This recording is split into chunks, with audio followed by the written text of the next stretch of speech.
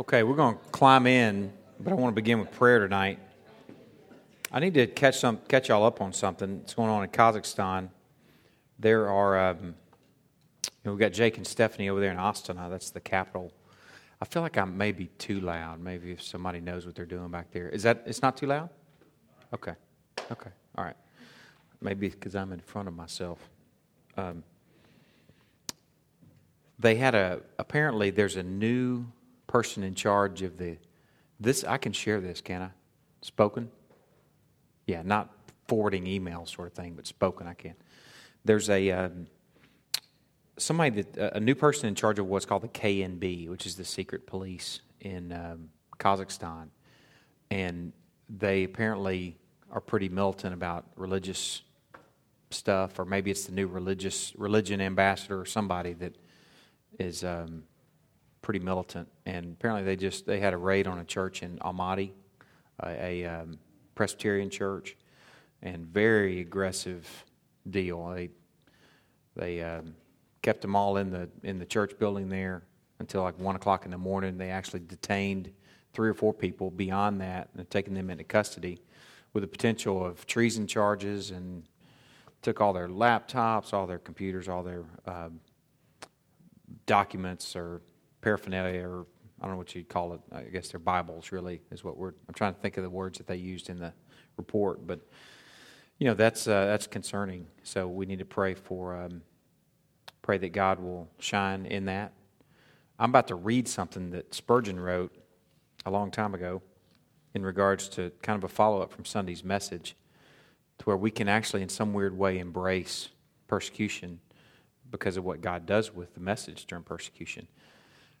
So I guess the main thing for us to pray is just pray for those on the field, just a deep abiding hope, trust, confidence, boldness, all the things that as we're sitting here, we can pray them into a place of strength. And I think they can ride the wind of our prayers and encouragement as we lift them up. So I want to lift them up first before we climb in tonight.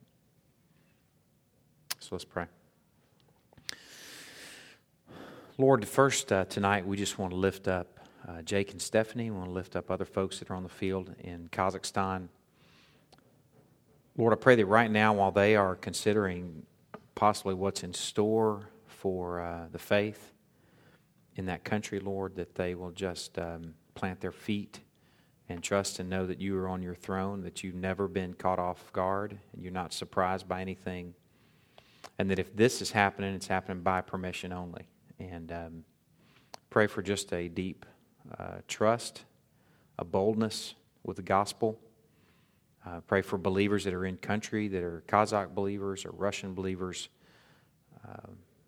for just a confidence in your design and your plan and your will. I pray that in this time where they may face some persecution for their faith, that they will shine brightly and confess loudly and boldly and clearly, and that you will be glorified through that. We trust you, Lord, and we just place that whole situation in your hands. Lord, I pray for the pastor and his sister and other people that may have been detained, who may face charges and possible imprisonment. Lord, I pray even for them that they will be a great witness to their captors and their cellmates or whoever they may be sharing space with in the next few days or months or years. Just look for an opportunity for you to shine, and just pray that they will be encouraged. Lord, in these next few minutes, I pray for this people that we will bring glory to you in the way that we engage the fall, in the way that we understand how sin entered into the world. We can understand how temptation and sin works, that we can see your plan even from the very beginning, your redemptive pattern that shows up even in the early pictures of our book and the early pictures of the account of history. Lord, I pray that we'll see a bigger you and a bigger plan, and have a deeper, greater trust that you are in control, and that you have a wonderful gospel that's unfolding, and that we're embedded in that process. I pray that it'll just make for richer worship, more robust thankfulness, gratitude, wonder, surprise. It's all the things that should characterize the people of God, humility. And I pray that will come from these sort of revelations that we engage tonight. We love you, Lord. We thank you for Christ. He is so wonderful. His work is so sufficient and so complete. His cross was so powerful and so mighty and so surgical. And you were surgical in loving the world in and through His work. And we celebrate that tonight. We appreciate that. In Christ's name we pray. Amen. I want to share something with you. Let me encourage you too. As of about a month ago, we started producing these shepherd's guides on Sunday mornings as an instrument that shepherds can use at home. And I want to encourage you to see the elders, me or the other elders, that's good, as approachable if you have questions. If there's a question there, you're like, I'm not sure what he's getting at. Like somebody asked me yesterday, what did you mean about who are the agents in this chapter? Who are the moving agents? And if you've looked at the Shepherd's Guide this week, you know what I'm referring to. If you have questions like that, don't hesitate to send me an email or a phone call or whatever, because that's worthwhile. I mean, that's not an interruption for me, because I think that taking that message into the home and escorting it into the lives of your family members through engaging it is probably the most valuable thing that you can do all week. So please see me as interruptible, a new word, when it comes to stuff like that. So email's good because I can send off a quick response too. Scott was reading an old Spurgeon sermon today, and he shared this with me as kind of a follow-up from Sunday. He thought it was pretty powerful, and as he read it to me, I thought I needed to share this tonight. And then we'll follow up after this reading with any questions that you may have from Sunday. I know that may have been the first time that some of you have seen Satan in that place. And so I want to give us an opportunity to chew on that a little bit if we need to tonight. Spurgeon preached, and I guess he wrote this too. What has the devil been doing these thousands of years? Has he not been the unwilling servant of God and of His church? That's kind of weird to think about Satan being the servant of God. He has always been seeking to destroy the living tree, but when he has been trying to root it up, it has only been like a gardener digging with his spade and loosening the earth to help the roots spread themselves the more. And when he's been with his axe seeking to lop the Lord's trees and to mar their beauty, what has he been, after all, but a pruning knife in the hand of God, to take away the branches that do not bear any fruit, and to purge those that do bear some, that they may bring forth more fruit. Once upon a time, the Church of Christ was like a little brook, just a tiny streamlet, and it was flowing along in a little narrow dell. Just a few saints were gathered together at Jerusalem, and the devil thought to himself, now I'll get a great stone and stop this brook from running. So he goes and gets this great stone, and he dashes it down in the middle of the brook, thinking, of course, he should stop it from running any longer. But instead of doing so, he scattered the drops all over the world. And each drop became the mother of a fresh fountain. You know what that stone was? It was the persecution of the saints, and they were scattered by it. But then they that were scattered abroad went everywhere preaching the word.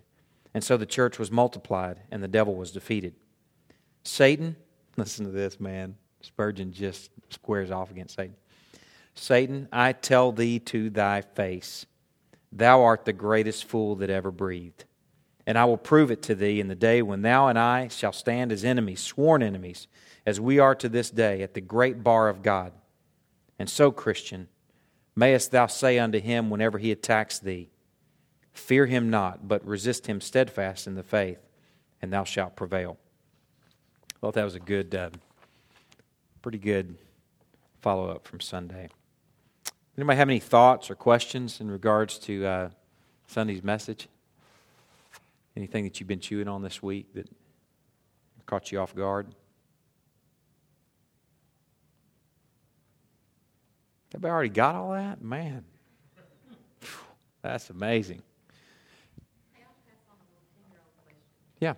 Little Bailey says, we're reading through Matthew, the Beatitudes, and some other things, the Sermon on the Mount. Mm-hmm. I said, you've been told to hate your, but now I'm telling you to love your enemy. Mm-hmm. And Bailey said, well, the devil's our enemy, so are we supposed to love him too? And I said, well, no, we're not to love the devil.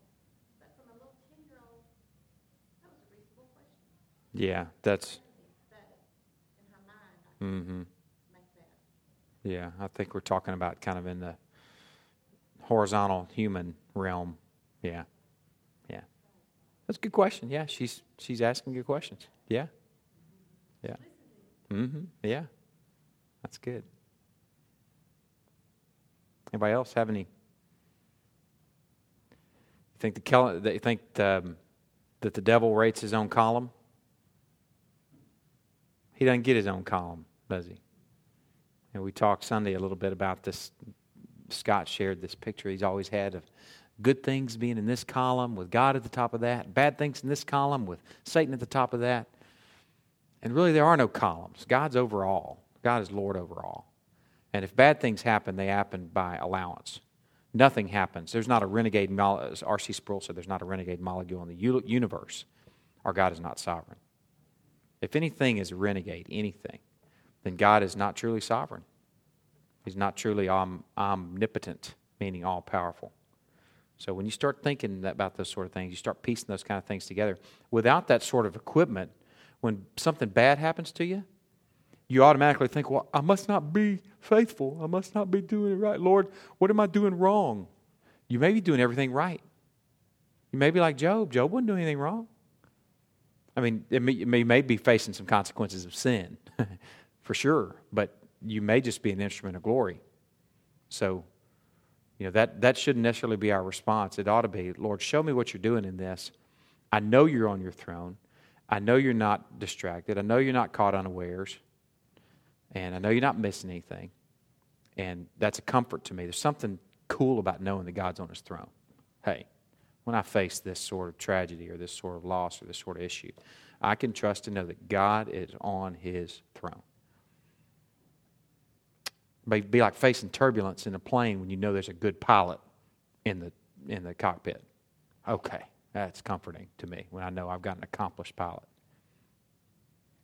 If y'all have any questions about that, don't be afraid to let me know. One of the things I thought I would share with you too that I didn't really develop on Sunday, we're going to have kind of part 2 of this message on Satan, kind of exposing Satan for where he fits in. We're going to look at what it meant that he was cast out in the work of the cross. But one of the things, I brought this question up that Evan shared with me. Why would God allow Satan to act? Why would he allow him even to influence and be?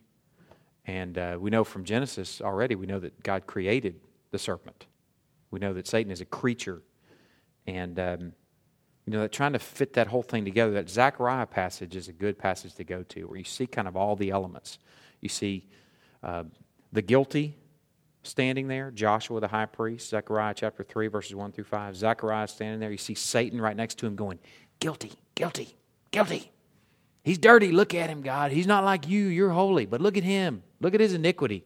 Look at those filthy clothes. And God says, I rebuke you, Satan. He says, I rebuke you. Don't you know that right there, that Joshua, that Jerusalem, that Israel, that church is a brand plucked from the fire? I mean, you hear the surgical word in plucked. I'm plucking, I'm choosing that brand. I'm grabbing that brand and rescuing that brand from the fire. Not because of anything redeeming in that brand. In fact, that brand deserves to be consumed. Whoosh. And then that brand is plucked, and that brand not only is rescued from the flames, i.e. rescued from hell, but that brand is cleaned up. Let me give you a bath. Let me give you some new clothes. Let me even give you a nice new turban. I mean, we're going to, dress you up. That's the picture of Ephesians chapter 2. I shared the first part of that on Sunday. That first 3 verses kind of develops the brandness, the fireness, where you can feel the flames and the flicker and the heat of, ooh, I'm in the fire. And in a lot of ways, what Satan is doing when he's accusing me of being guilty, in some ways he's right. I am guilty.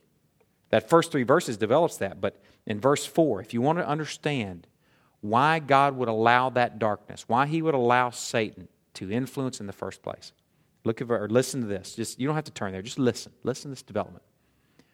But God, the first 3 verses just basically said, you're dead in your trespasses and sins. Hopeless and helpless. Walking according to the prince of the power of the air. Who's at work in the sons of disobedience. He says, but God, being rich in mercy, because of the great love with which he loved us, even when we were dead in our trespasses, even when we were wearing dirty clothes, even when we were rightfully in the fire, made us alive together with Christ. Through the work of the cross, reached out and grabbed that brand from the fire. Whoosh. Okay? He says, by grace you've been saved. And he raised us up with him and seated us with him in the heavenly places. That's what I'm talking about whenever he gives them new clothes and a nice new hat. That's the amazing thing. First of all, it's amazing that we're saved from hell. And it's even more amazed that we're seated with him in the heavenly places in Christ Jesus. A victor is seated. We would expect Christ to be seated at the right hand of the Father. Seated, as in the work is done, in a place of honor. And he's going to let me sit with him? Are you crazy? I mean, that's the scandal of the gospel. But here's why. Here's why you got to allow all that darkness. So that, in verse 7, so that in the coming ages he might show the immeasurable riches of his grace in kindness toward us in Christ Jesus. That's the motive of the gospel right there. So that his grace is on display. Whew. Look at that. Without the accusations of Satan, guilty, guilty. Without that echo in your ears, you wouldn't appreciate what was taking place. What Joshua is seeing and hearing, Joshua the high priest, while he's being snatched from the embers or from the fire, and as he's hearing the echoes of guilty, guilty, guilty, and he's seeing that long arm reach out and grab him, grace is illuminated in that. God's grace is on display. So you wouldn't know that you needed a Savior except for this sort of scenario. So God has allowed this thing to develop, and in some ways he's orchestrated things. Without being the author of sin, I said it on Sunday, I don't know how he does that. He doesn't author sin. He also doesn't tempt man. We know he doesn't do that either. Say that again? Exactly. We saw that in chapter 1 of Genesis, where there was darkness already and he spoke the light into darkness.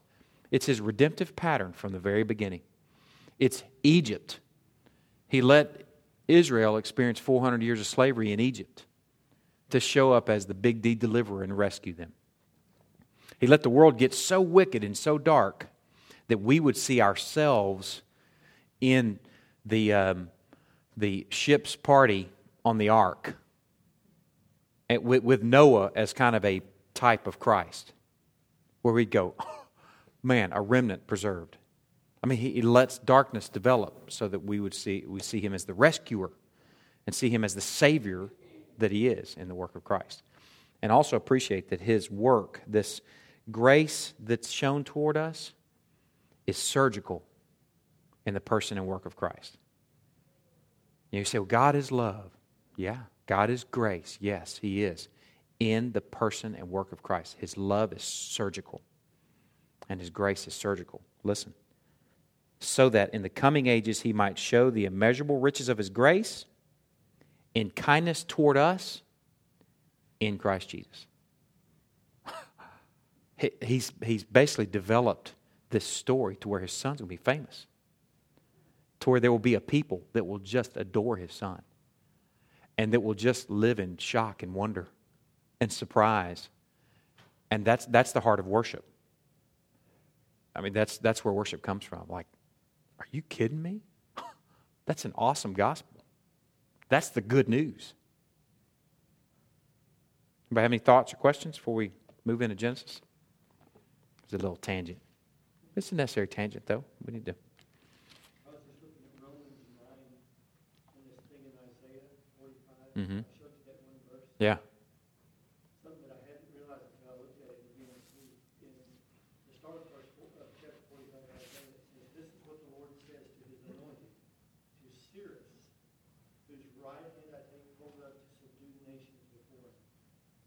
Cyrus was the king of Persia. Mm-hmm. He was a pagan. Mm-hmm. He also had the Israelite nation in captivity. Right. After he was defeated with Babylonians. The same thing you can read in Daniel. Yeah. Chapter 7, where he takes Nebuchadnezzar, makes him nuts for 7 years, and Nebuchadnezzar wakes up from that insanity and says, God does what he will with the powers of heaven and the people of the earth. Mm-hmm. And that throws me to Romans chapter 9. Mm-hmm. In Romans chapter 9, verse 27, starting I guess in verse 22, what if God chooses to show his wrath and make his power known, bore with great patience the object of his wrath, prepared for destruction? What if he did this to make the riches of his glory known to the object of his mercy? That's right. We prepared in advance for glory even us. That's right. Without wrath, you've got to see his wrath. And wrath is underdeveloped in the church. We're afraid that's going to scare somebody away. Really what that does is that gives footing for glory or wonder and worship. I mean, we need to see ourselves sitting in a cell on death row. We need to feel and see the lights dim as people get voltage sent through their body and know that that's our due. And maybe even hear some screams. Ah! I mean, for real. We need to feel the flame and flicker of hell. One of the most famous sermons ever written was written by Jonathan Edwards, Sinners in the Hands of an Angry God. And I think every Christian ought to read that thing. This guy was studied. He was an evangelist. God used him in a wonderful way in the Great Awakening to bring thousands of people to Christ. But the guy was well acquainted with what he was delivered from. I'm not sure that we can truly worship and wonder apart from being acquainted with that wrath and understanding what we've been delivered from and what our due is. That's what that whole He Stinketh series was on, is we stinketh. We're in league with Lazarus, and there's riches there. There's riches there. Let's climb into Genesis. Let's find out why we stink. Genesis chapter 3, verse 1. What I hope to do tonight is to get through verse 13. We'll see. We're going to focus on verse 6 on, and we'll see. So see how far we get. We're not in a hurry. Now the serpent was more crafty than any other beast of the field that the Lord God had made. He said to the woman, "Did God actually say, 'You shall not eat any tree in the garden'?" And the woman said to the serpent, "Oh, we may eat of the fruit of the trees in the garden, but God said, 'You shall not eat of the fruit of the tree that's in the midst of the garden. Neither shall you touch it, lest you die.'" Did God say that? No. She wasn't paying attention to Adam, or Adam gave her a bad gouge, or I don't know what happened, but that's not what God said. She's mistaken. But the serpent said to the woman, "You will not surely die." That's the first lie, at least recorded lie that we know of from Satan. You will not surely die. Here's how he builds on that deception. "For God knows that when you eat of it, your eyes will be opened, and you will be like God, knowing good and evil." He presents God as kind of this killjoy. He just doesn't want what's best for you guys. He's kind of a cosmic killjoy, kind of a ogre, curmudgeon. Come on now. This is really going to be cool if you guys eat of this fruit, because you'll know good and evil. So, verse 6, "When the woman saw that the tree was good for food, and that it was a delight to the eyes, and that the tree was to be desired to make one wise, she took of its fruit and ate. And she also gave some to her husband who was with her, and he ate." That's where I want to just spend the next few minutes, verse 6. We won't move this slow through the rest of Genesis. Just realize that these first 3 chapters especially are just worth camping and low crawling. That's what we did in the Marine Corps, where you low crawl and you see little bitty tiny things on the ground that you wouldn't see otherwise. That's what we're doing. We're low crawling through chapter 3. So let's look at verse 6. "When the woman saw that the tree was good for food, and that it was a delight to the eyes, and the tree was to be desired to make one wise, she took of its fruit and ate. And she also gave some to her husband who was with her, and he ate. What do y'all? What steps do y'all identify there in that passage? The steps of sin. Just throw them out there. Saw. Okay. What next? Okay. It appealed to the senses. What version do you have, Deborah? NIV. Okay. Does anybody else have what parallel to what she just said? A delight to the eyes. Okay. If something is a delight to the eyes, then someone is delighting in it. So that would be, although it's not presented as a verb there, she saw is clearly a verb. We will kind of interpose this second verb. She delighted. Okay? She saw, she delighted. What else? The NIV says it was desirable for gaining. For gaining knowledge? Yeah. Wisdom. Yeah. She saw it as something that would give her something back. Right. Okay. So she saw, she delighted. What does she do next? Oh, we'll get to that in a minute. She desired. Okay. And she took. And she ate. Okay. Now, let me ask you the question to consider. Just from that little process that we see right there, we can get acquainted with the anatomy of sin. It's a good idea to get acquainted with the anatomy of sin, because if we're to be a people of God and God is holy and we are to be what? We are to therefore be holy. We are to pursue holiness as His people. So we should be acquainted with what keeps us from being holy so that we may not go down that same path. So of this journey here, she saw, she delighted, she desired, she took, she ate. How can this be interrupted? What'd you say, Steve? Okay, that's my first note too. Does anybody see that? If the first one is she looked, just don't look. Can anybody think of a passage that comes to mind that would support that?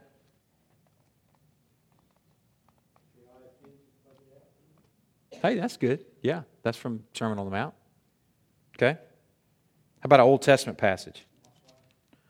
Lot. Ooh, yeah, that's a bad idea. Lot, or Mrs. Lot. Let's not look.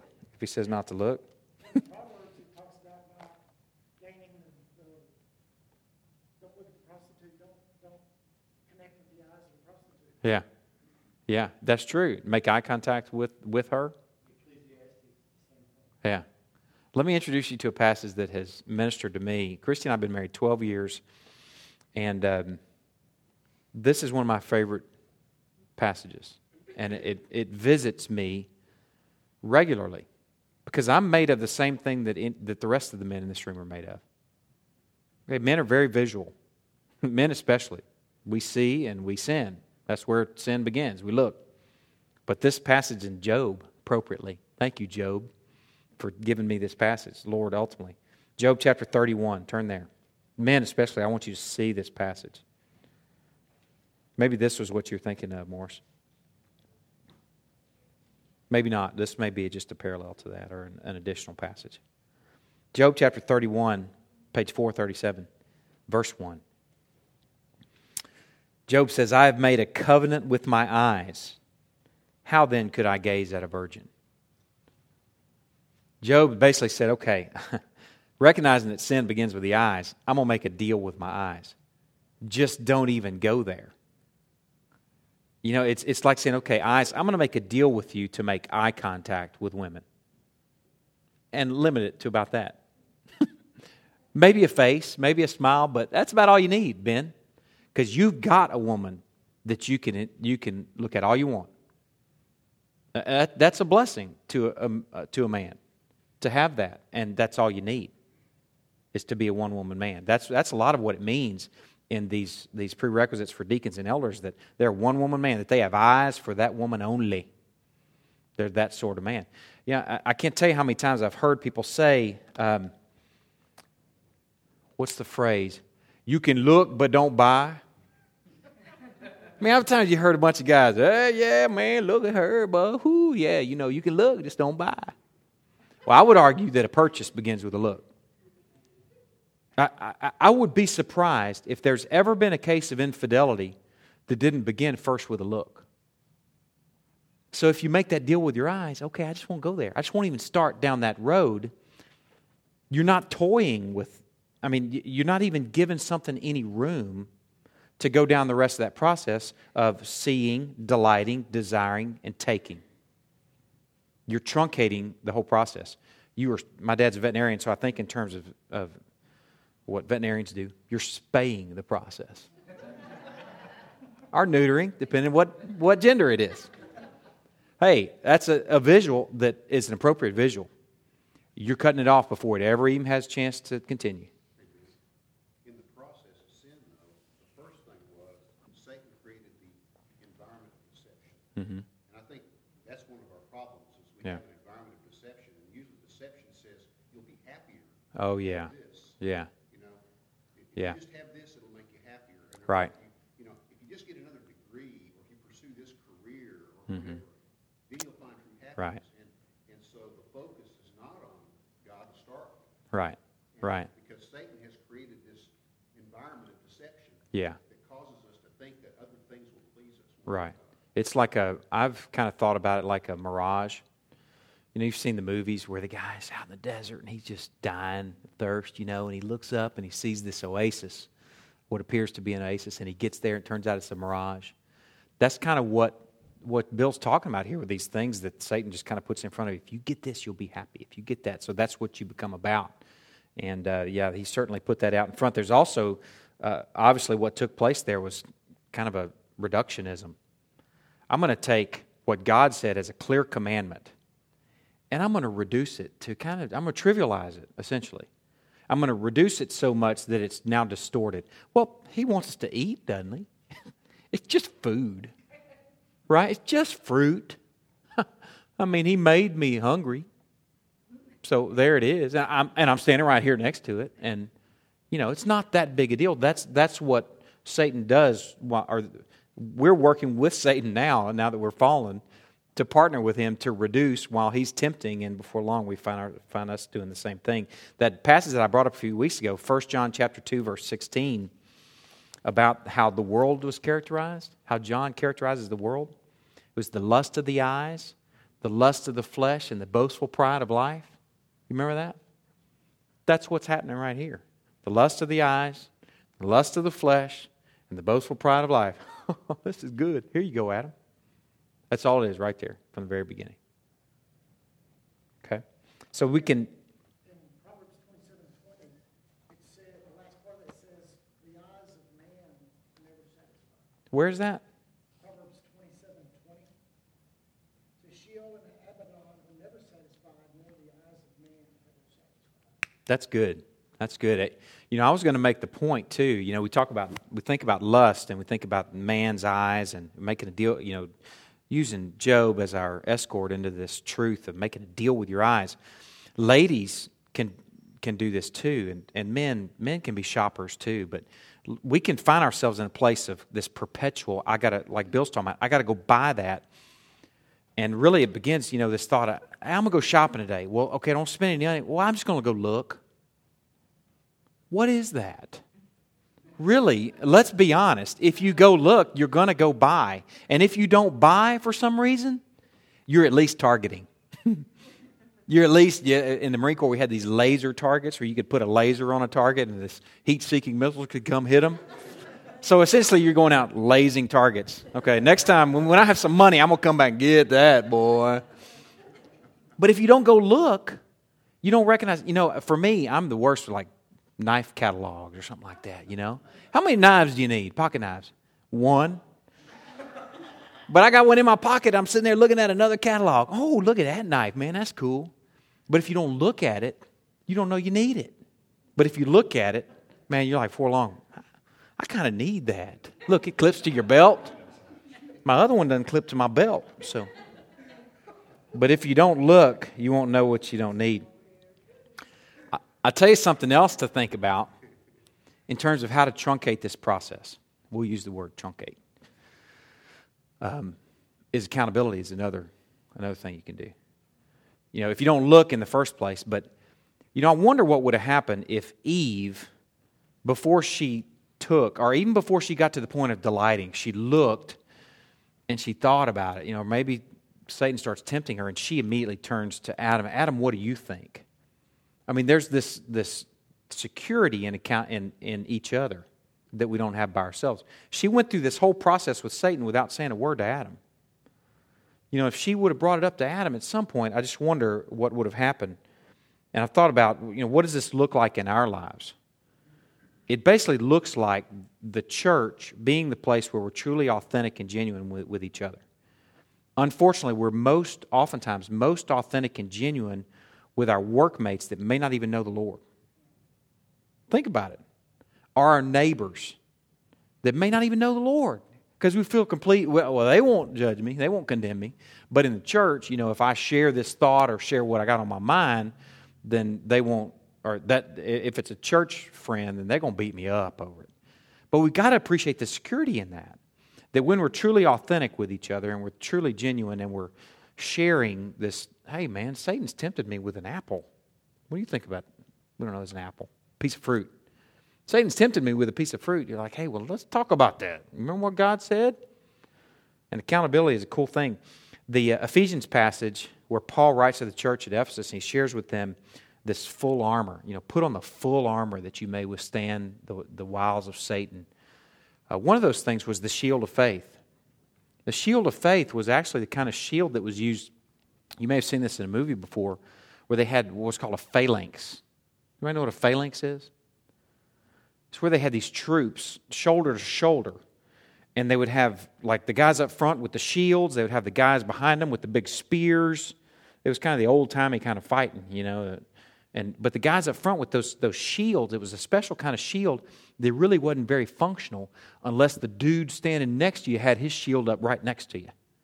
And what you do is when the enemy's shooting a bunch of arrows, you'd kneel down behind your shield, and your shield would both protect you and protect the person to the right and the left of you. And his shield would protect you and the person to the right and left of him. But there's this picture of community. That putting on the full armor is not an individual kind of thing. We view the lone warrior putting on his gear, going into combat. But what you ought to view is the people of God coming together and putting on our armor together and dropping our shields together to withstand the fiery darts and arrows of Satan. It's a corporate thing. That's why there's no room for anonymous church. I don't know what that is. That's like people used to joke when I was in the military about military intelligence. Oh, the paradox, or that's the one I can think of. It's kind of silly, but anonymous church. What is that? There's no such thing. Church is family, and church, we are our brother's keeper. We're engaged with each other. We're involved in each other's lives, not in a meddling sort of way, but we're on a journey together sort of way. Two are better than one. When one falls down, you can help another one up. That sort of picture is all over our Bible. Okay, accountability. All right, what else was added to the process of sin? We just brought up a few things here. She saw, she delighted, she desired, she took, she ate. What else was added there? She gave. I mean, she went through that whole process, and then she go, here you go, Adam. Boop. She puts it in his hand. And, I was thinking about that. That is so like sin. Is that really a surprise? Sin loves company, doesn't it? I mean, you think about it. Whenever somebody falls in a certain area, the thing that really makes it bearable, digestible, is let me bring somebody with me. God has plenty to say about that, putting the millstone around somebody's neck and the impact of that. But I think it has a very real impact on community when sin enters the camp. I mean, it really does. 1 Corinthians chapter 5, verse 6. You can turn there. 1 Corinthians chapter 5, verse 6. Paul is writing to the church at Corinth, and he's basically saying, you guys are boasting and arrogant when you got somebody involved in sexual sin right there in your church, in a rebellious sort of way. Just kind of, okay, whatever, I'm gonna do whatever I want to do. And you guys are actually even kind of boasting about it.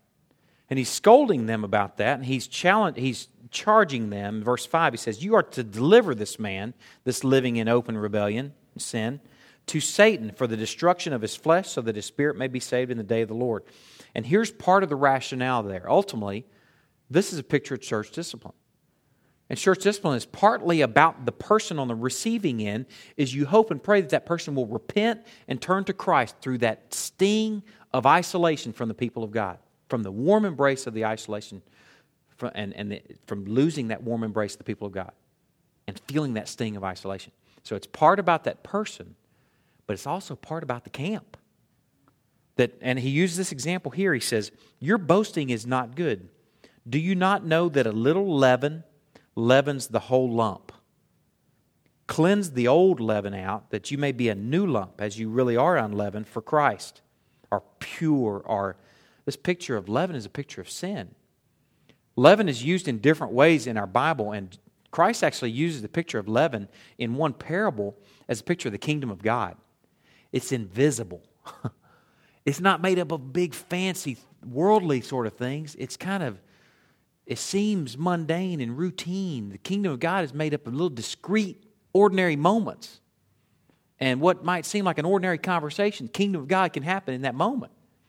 And that's like leaven. You know, you put it into a little lump that is going to, leaven was yeast. It's what they use to make bread rise. He's basically saying you put a little bit in there and it's going to infiltrate into the whole lump of dough. And the kingdom of God is like that. But on the flip side of that, sin is like that too. That a little bit of leaven leavens the whole loaf. And the church is charged with doing all we can to eradicate that leaven because it's contagious. That was the point we're making there from Genesis chapter 3. Sin is contagious. Here you go, Adam. Have a bite. Okay, it has a very real impact. Now, what adjective did the woman use to describe what she saw when she looked at the tree? What adjective? Not verb. I'm going to test your English knowledge too. Some of y'all are going, what's an adjective? Okay, what is it? I don't want to miss this. What is it?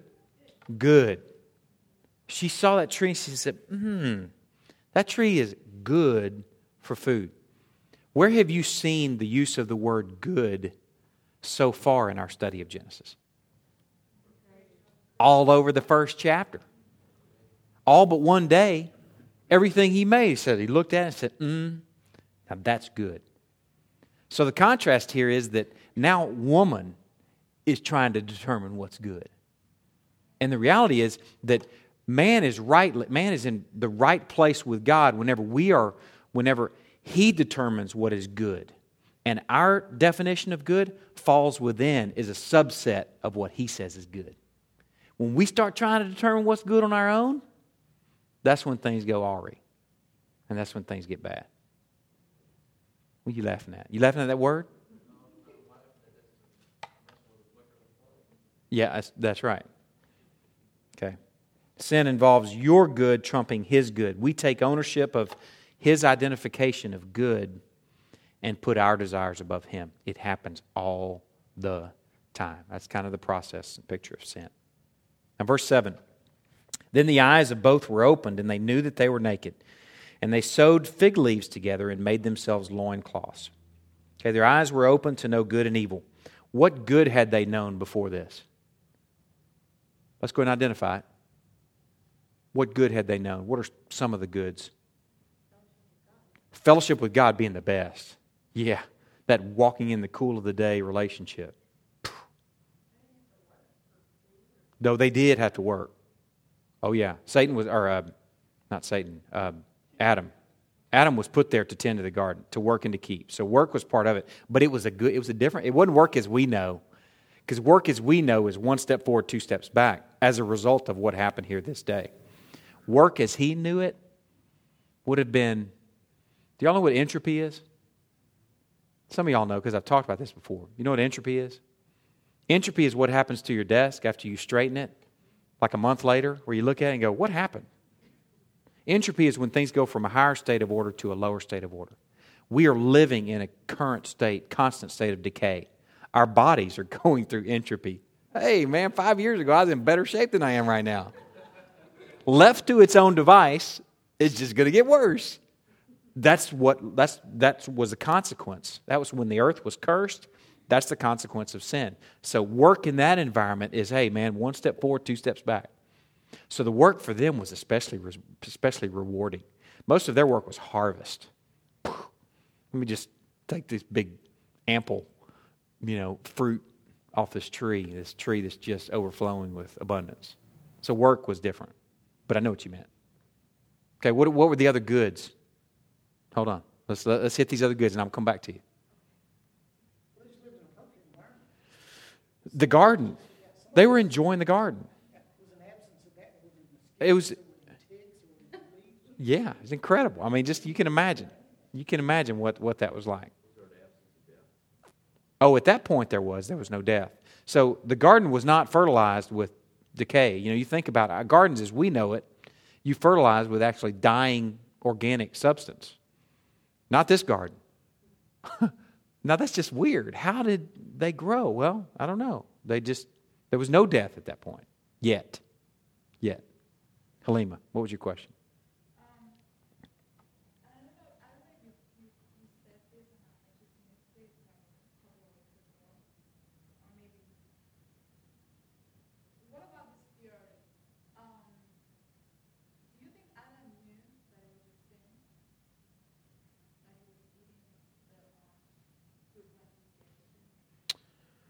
What, that like he may not even known where she got the fruit? No, that they would be thrown out of it. Well, it depends on if he was listening to God. God told him clearly that you are not to eat of it, because in the day that you eat of it, you'll die. Have you heard this here where, because at that point you had two commandments, you will cleave to your wife Yeah. and do not eat of the fruit. Uh-huh. And if he ate the fruit, then, and Sheila kicked that, he'd break that commandment. Oh, that he was just joining her? Yeah. So they would both, misery, love, well. Whichever way it was, no, whichever way it was, he would break one of them anyway. Does that make sense? No. I don't know. Let me think about that. I don't want to comment on that. I know. Let me process that some. Well, I'm not answering.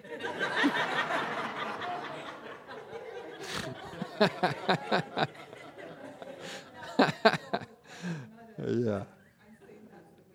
I haven't read anything like that before. That's pretty creative, and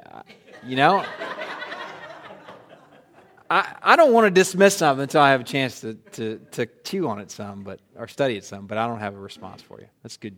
I guess it's a good question. I don't know. I'll think on it. Yeah. Thank you for sharing that, though. Okay, their eyes are open to know good and evil, and we just kind of got a sampling of some of the good that they knew up to this point. They knew the garden. They knew walking in the cool of the day relationship. They knew the goodness of marriage. Some people think this was on day 7. I don't know. I mean, it'd be hard to... It seemed like they would have known some goodness over a period of time there, that they would have enjoyed some sort of relationship. But yeah, there's no fear of the Lord at that point. Yeah, or it doesn't seem to be. What evil do they know now? Let's go ahead. It's obvious, but let's go ahead and acknowledge it. What evil do they know? Their own. Yeah, their own way, and exactly what they just did. So yes, now their eyes are open and they know both good and evil. And this brings shame. And as a result of that shame, there's what I would call recognized nakedness. Because up to this point, they were totally naked. But now they're recognizing it, going, hey, we don't have any clothes on.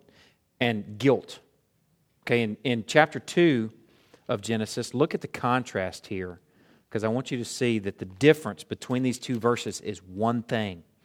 Genesis 2:25 says, and the man and his wife were both naked and were not ashamed.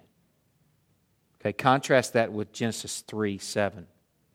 Then the eyes of both were opened, and they knew that they were naked, and they sewed fig leaves together and made themselves loincloths. The difference in there is one thing, and what is it? Sin. Sin is the difference between nakedness and just freedom, and then recognized nakedness and guilt. There's a passage I'll share with you, Deuteronomy chapter 28. There's lots of pictures of nakedness in the Bible. of being a place of shame and being the result, or recognized nakedness being the result of sin. Deuteronomy chapter 28.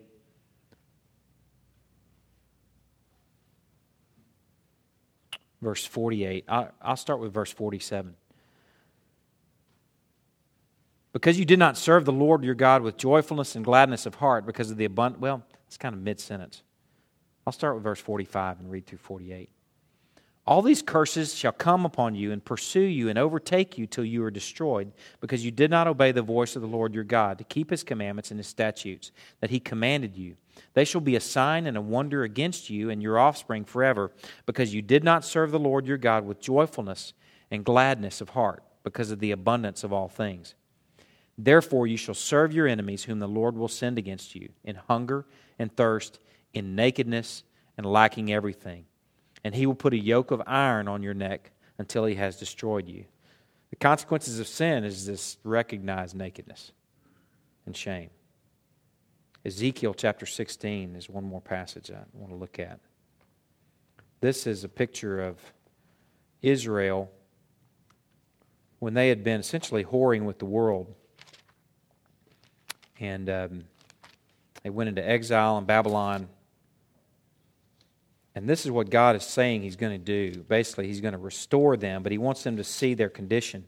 This is really our story. You know that passage I just read to you, Ephesians chapter 2, 1 through 10? That's all this is right here. It's the Old Testament version. It's really a pretty raw version. This is probably the most raw, graphic chapter in the entire Bible. It'll make you blush. But really it's describing our condition and our shame and our nakedness. Listen, I'm not going to read the whole thing. I just want to read the first 8 verses. Again, the word of the Lord came to me. Son of man, make known to Jerusalem her abominations. Jerusalem is shorthand for Israel. And say, thus says the Lord God to Jerusalem, your origin and your birth are of the land of the Canaanites. Your father was an Amorite and your mother a Hittite. And as for your birth, on the day you were born, your cord was not cut, nor were you washed with water to cleanse you, nor rubbed with salt, nor wrapped in swaddling clothes. No eye pitied you to do any of these things to you out of compassion for you. But you were cast out into the open field, for you were abhorred on the day that you were born. And when I passed you by and saw you wallowing in your blood, I said to you in your blood, live.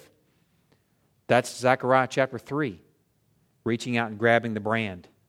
Essentially, what he's just described there is the dirty clothes of Joshua.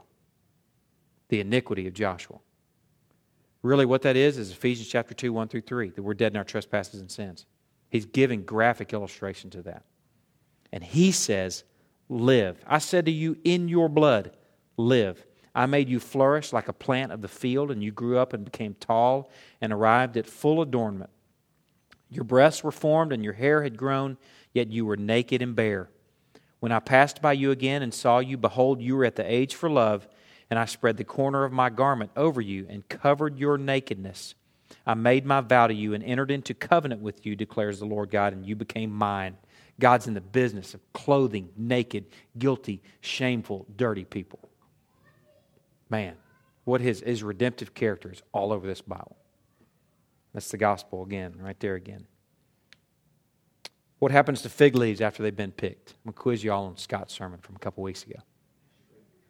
They shrink and get kind of brittle and not a very good loincloth, I bet.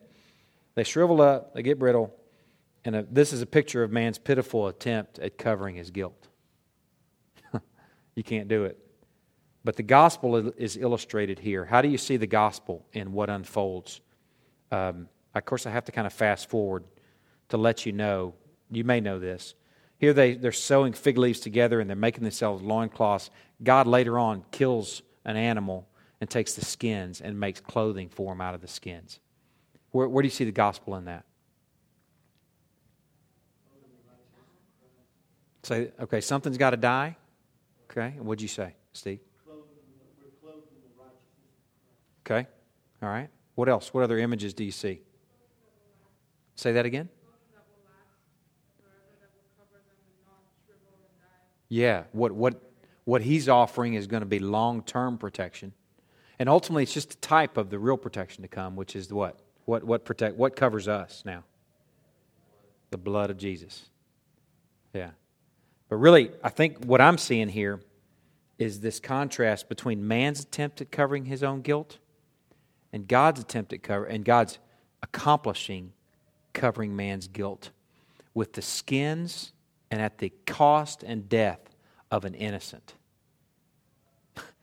That critter, whatever it was, warthog, who knows what it was? Who cares? It was just some critter that had fur. What did he do? He didn't eat any fruit. But God takes an innocent. It's a picture of substitutionary atonement. It's a picture of God taking an innocent, whoosh, cutting his throat, taking the skins and saying, okay, I'm going to cover the guilty with the blood of the innocent. Ooh, man, the gospel, when you see it show up, it's pretty, isn't it? We're going to pick up in verse 8, Wednesday after next. Next Wednesday, actually Monday, Tuesday, and Wednesday, the staff, we're going to be going to Seattle for a conference in Seattle. So we're going to leave early in the morning on Monday. And Steve is going to have a time of prayer and a kind of a preparatory informational session for Kazakhstan journeys that are coming up. If you feel like the Lord has really been communicating with you about going, you definitely need to be here. But really, you should all be here anyway. When God's people gather to pray for Jake and Stephanie, to pray for the work in Kazakhstan, this is not our sole burden. Hopefully as people of God, we're burdened for the world. But we're being very intentional about praying for and walking with the ministry that's in Kazakhstan right now. So I encourage you to be here next week for that time with Steve. Steve spent how many years in Kazakhstan, Steve? 2? And, of course, he's got a tremendous investment there with a daughter, son-in-law, and 2 grandbabies. So Steve will share with you all next Wednesday night. We've already got some teams that are forming and readying to go. So I heard from somebody tonight that they actually ordered their luggage. It's good. I like it. Morris. One of the things of the anatomy of sin, temptation to sin, that I've seen in Genesis 3, because in looking at the words, when it says that the woman said to the serpent, there's a tree in the middle of the garden, I think in our day, in our vernacular day, we'd say over yonder somewhere. Mm-hmm. It didn't appear that she was standing right next to it. The language seemed to indicate it's over there somewhere. They led her over there. It started right here when she saw. She saw in her mind. She didn't. I don't think she literally saw with her eyes. Maybe, I don't know. It's kind of unclear. But that's exactly where our temptations start. Yeah. It starts with a thought, and then we think about it, but then, it is good. I see it. Yeah. Something good. And that's Yeah. a picture of Yeah. the modus operandi. Yeah. We entertain ourselves and It hadn't changed since the first temptation. we kind of fabricate an experience of, well, I'm going to look good in those shoes once I get them. I bet those things are going to look good with my pants. I don't think that way. I hear ladies. I'm not really into shoes that much. I kind of had 3 or 4 pair, For me, it's pocket knives. Man, I'm going to look good cleaning my fingernails with that pocket knife. Cutting that piece of string. Whoo. Be fashionable. Whew. All right, let me pray. Lord, we appreciate our time together tonight. And while we enjoy each other and can laugh and just kind of appreciate each other, I pray tonight that we can appreciate the gravity of sin, appreciate that what we're reading about right now, what we're studying about right now was a grave time when sin entered this world. Lord, we are grateful and thankful that you are in the business of clothing the guilty. And we are surprised by that grace and that mercy. We are grateful for the one that died so that we might be clothed, and for the one that bled and submitted to wood and nails and spit and insults. Lord, I pray that Jesus and that sacrifice and that cross and that empty tomb is what fuels us for true worship every day. I pray that it will fuel shepherds that will pick up Bibles between Sundays and will love and minister to wife and children. And for those families without a male shepherd and a functional Shepherd and Mom, and just pray for just a deep burden and a special equipment there, unique equipment for moms that are leading out their families by themselves. Lord, we love you so much. We are so thankful for the role of the Holy Spirit in our lives, for the counsel and the leadership and the encouragement that He gives us, that you give us through Him. We're so thankful for community, for the people of God that we walk with and that we serve next to, shield to shield.